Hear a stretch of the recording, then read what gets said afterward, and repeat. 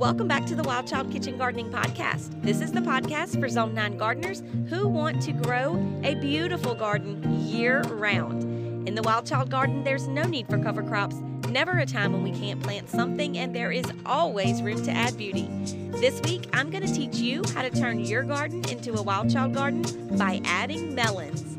Melons are one of my favorite things to grow, and I know they're going to be yours too. Let's dig in. Welcome back to the podcast. Today we're talking about one of my favorite things to grow, melons. I grow melons every summer, and every summer I make sure to add new varieties to my melon patch and expand it because to me, a girl can never have enough melons.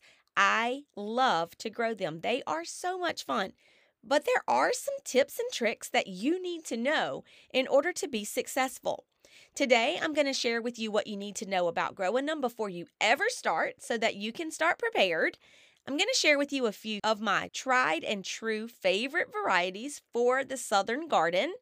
And I'm going to tell you how to know when a melon is ready for picking. That seems to be the question I'm asked the most. So let's get started by talking about what you need to know about growing melons. So before you ever plant your first melon seed, you need to know a couple of things. First is that they need a lot of room. Melons can grow and take up any space that they're put in. Sometimes I wonder if they will grow into the neighbor's yard, and I have even been told of times that they did. Melons love to sprawl. They are a sprawling vine, so you really need to give them the space that they need. Also, melons for the most part don't do well on a trellis or an arch because they're simply too heavy. There are some varieties, handheld melons, that you can grow on an arch or a trellis, but for the most part, your big, juicy watermelons, cantaloupes, and honeydews are really going to do much better for you on the ground. So if they need all of this space and they have to be grown on the ground, who has room to grow melons? Well, that's what I want to talk to you about today. Melons are so fun to grow, and I never grow mine in my garden. That's because whenever it's time to plant melons, I usually have a garden full of vegetables I already love and don't want to part with. So how do we fix this? In the Wild Child Gardening method, we grow melons in grow bags. This is a game changer. You can plant your melon in the grow bag, which, by the way, I will link for you in the show notes so that you can see exactly what I'm talking about when I say a grow bag. A grow bag is simply just a felt container that is perfect for growing things that you don't want to dedicate space to in your raised bed. Could you use a pot? Absolutely. What is the benefit to these grow bag containers that a pot doesn't offer? Handles. Grow bags do have handles, and they just seem to be much easier to move around. Now, you're not going to be moving your melons, so if you want to grow them in a large pot, that's fine. Just make sure that your pot is at least 12 inches in width and 12 inches in depth. This is super important. So you're looking for something 12 inches in diameter and 12 inches deep. You've got to do this because you want your melons to have plenty of space to develop those strong roots and to start off with a healthy vine. You also are going to have to remember that anytime you grow in a grow bag or a container of any kind, it's going to be more frequent that you water. So you're always going to want to schedule in watering almost every day, most of the time daily, if not twice a day, when you're growing in these containers. The smaller the container, the more you're going to have to water. So if you're growing in a small container that's maybe 6 or 8 inches wide, could a melon hypothetically grow in that? Yes, probably so. But you're going to be watering 6 or 8 times a day. You don't want to do that. Choose a large container. Fill it with nice, good, high-quality potting soil, and you will see that your melons will just do so much better. And more importantly, you will enjoy them more. They won't be such a burden for you. This is what I love about a large container. I want to enjoy my melons, and believe me, they are really easy to enjoy. They are fun to grow. But not if I have to be out there watering every hour. I just don't have the time to do that. so I choose a large container that will stay moist longer. On the same note, a container is not going to be your best option for building a high microbial population. Just doesn't really work that way. Can you add organic matter and worms to your container? Absolutely. Will it do that much of a benefit? Probably not. Instead, just use a high quality potting soil. This way you can be ensured that it's going to drain well, that your vegetables are going to get what they need, and that you don't have to worry about constantly checking to make sure that the microbial life is getting what it needs as far as organic matter. This is just a much simpler way to grow something when you're growing in a container. Okay, so you've made the decision. You're going to grow melons. You're going to give them that space in your yard that they need in order to sprawl and be happy. You're going to put them in some grow bags, and you're going to use a high quality potting soil. Now, what melons do you choose? That is not an easy question, I will tell you. There are lots and lots of varieties. I've been growing melons for about 6 or 7 summers now, and I can tell you there are new varieties that I'm adding every single season. My favorite new variety this year that I'm most excited about is called Moon and Stars. It's actually a very dark green, dark greenish blue, I guess, outer skin, and it's got yellow speckles all over it. I'm so excited to try it. I've grown all kinds of melons in all kinds of colors, but I do keep coming back, it seems, to 3 tried and true varieties that I absolutely love and highly recommend. These varieties are grown in the South, so we know that they're going to do really good for us in our backyard gardens. They're also a commercial variety. All of these are hybrids, and they're grown commercially. That means that they're going to be resistant to lots of things: mildew, pest, different bacterias. That makes them really easy to grow. For that reason, they're my top 3 tried and true varieties I'm going to share with you today. I'm not saying don't venture out and get some new seeds that you've maybe never tried before. But when I venture out, I always want to make sure that I've got these tried and true varieties of any vegetable growing in my garden. That's because I won't be disappointed if the new, shiny variety doesn't work out. Here are the tried and true varieties of melons that I think you should definitely start with and at least include in your backyard melon patch. First, Jubilee watermelon. If you've ever seen somebody grow a watermelon and they hold it up above their head and it's giant, it's probably a Jubilee. This is a fantastic melon. It does so well in our climate. It actually prefers to be just sort of left alone. The more you tend to it, the more you feed it, the more you give it, the less well it performs. That's my kind of melon. This Jubilee watermelon is your typical seeded watermelon. It's green on the outside with red flesh. It's absolutely delicious, super sweet, and it's what you find on the watermelon trucks most of the time in the summer. Now, I will say that a Jubilee watermelon is going to need some space, so make sure you give it lots and lots of room.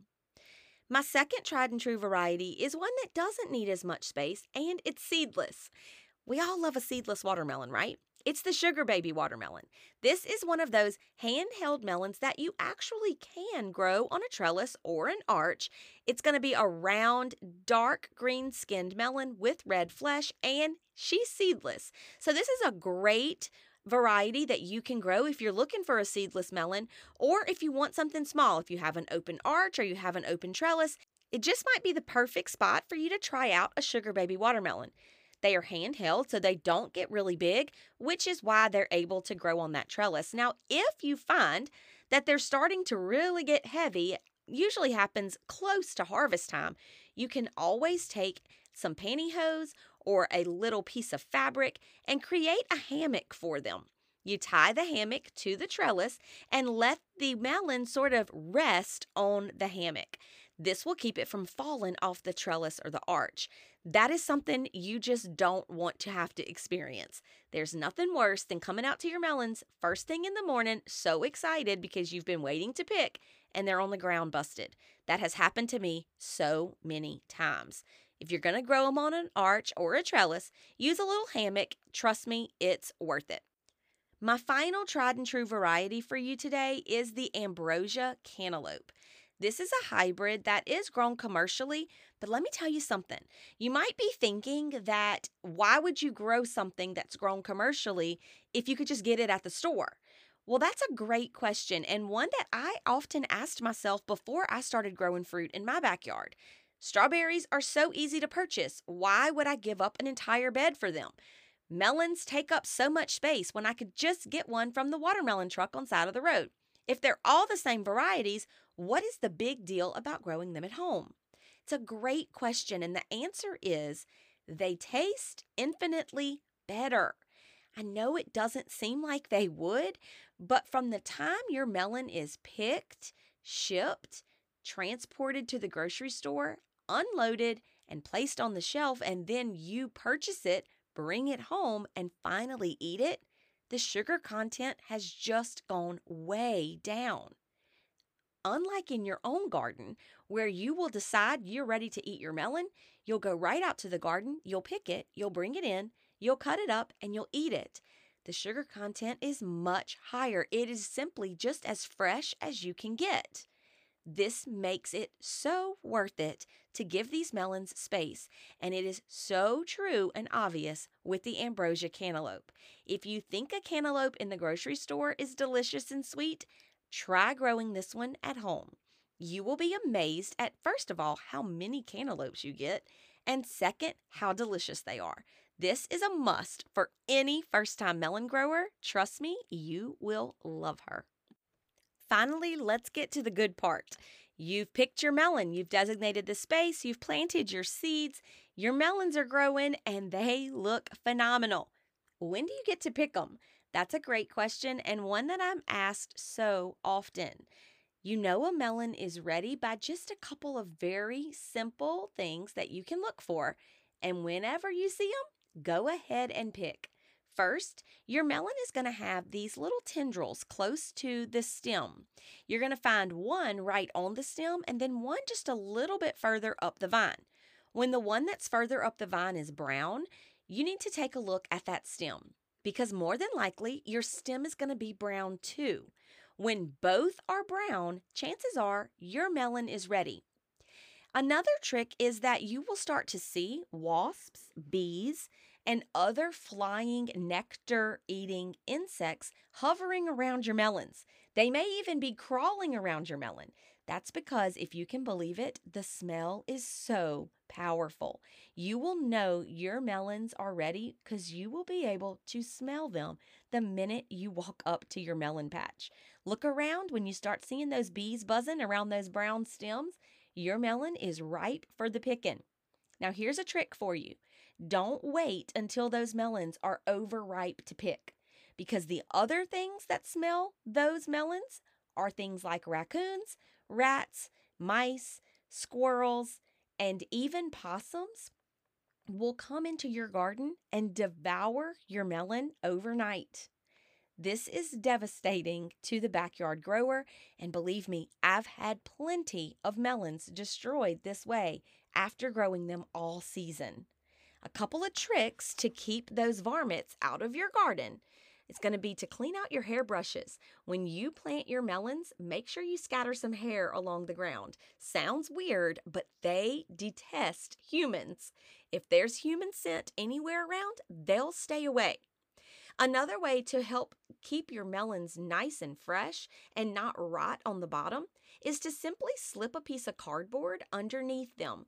But remember, don't elevate your melons and don't try to elevate your vines. That's because you'll notice as your melons grow, they actually root into the ground as they grow.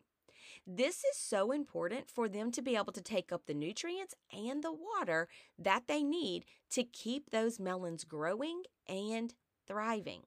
Melons are almost all water, just like most fruit.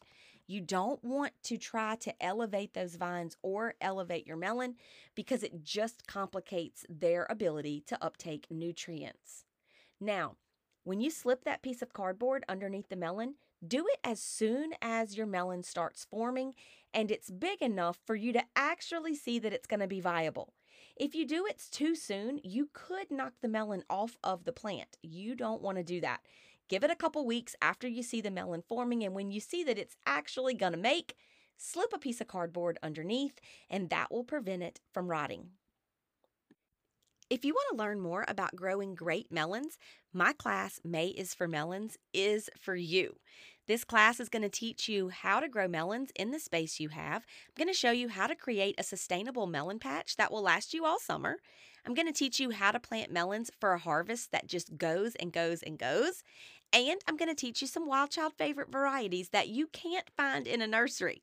You're going to receive all of this plus a workbook that will help you design your melon patch and inspire you to grow melons of all kinds this summer. If you want to grow melons and you're serious about a melon patch, this class is for you. I'm telling you, it's going to be a good one. You can get all the details at releaseyourinnerwildchild.com/spring. And if you want my 3 top tricks for growing great melons, head down to the website in the show notes and I have a freebie for you. I have my 3 tricks to growing great melons at the link in the show notes. Thank you so much for joining me here today on the Wild Child Kitchen Gardening Podcast. I hope today's episode has inspired you to get outdoors and release your inner wild child. I know that when you do, you will heal your soul. Until next time, keep growing and find out more about Wild Child Kitchen Gardens at www.releaseyourinnerwildchild.com. Thank you so much again for joining me, and I will see you right back here next time.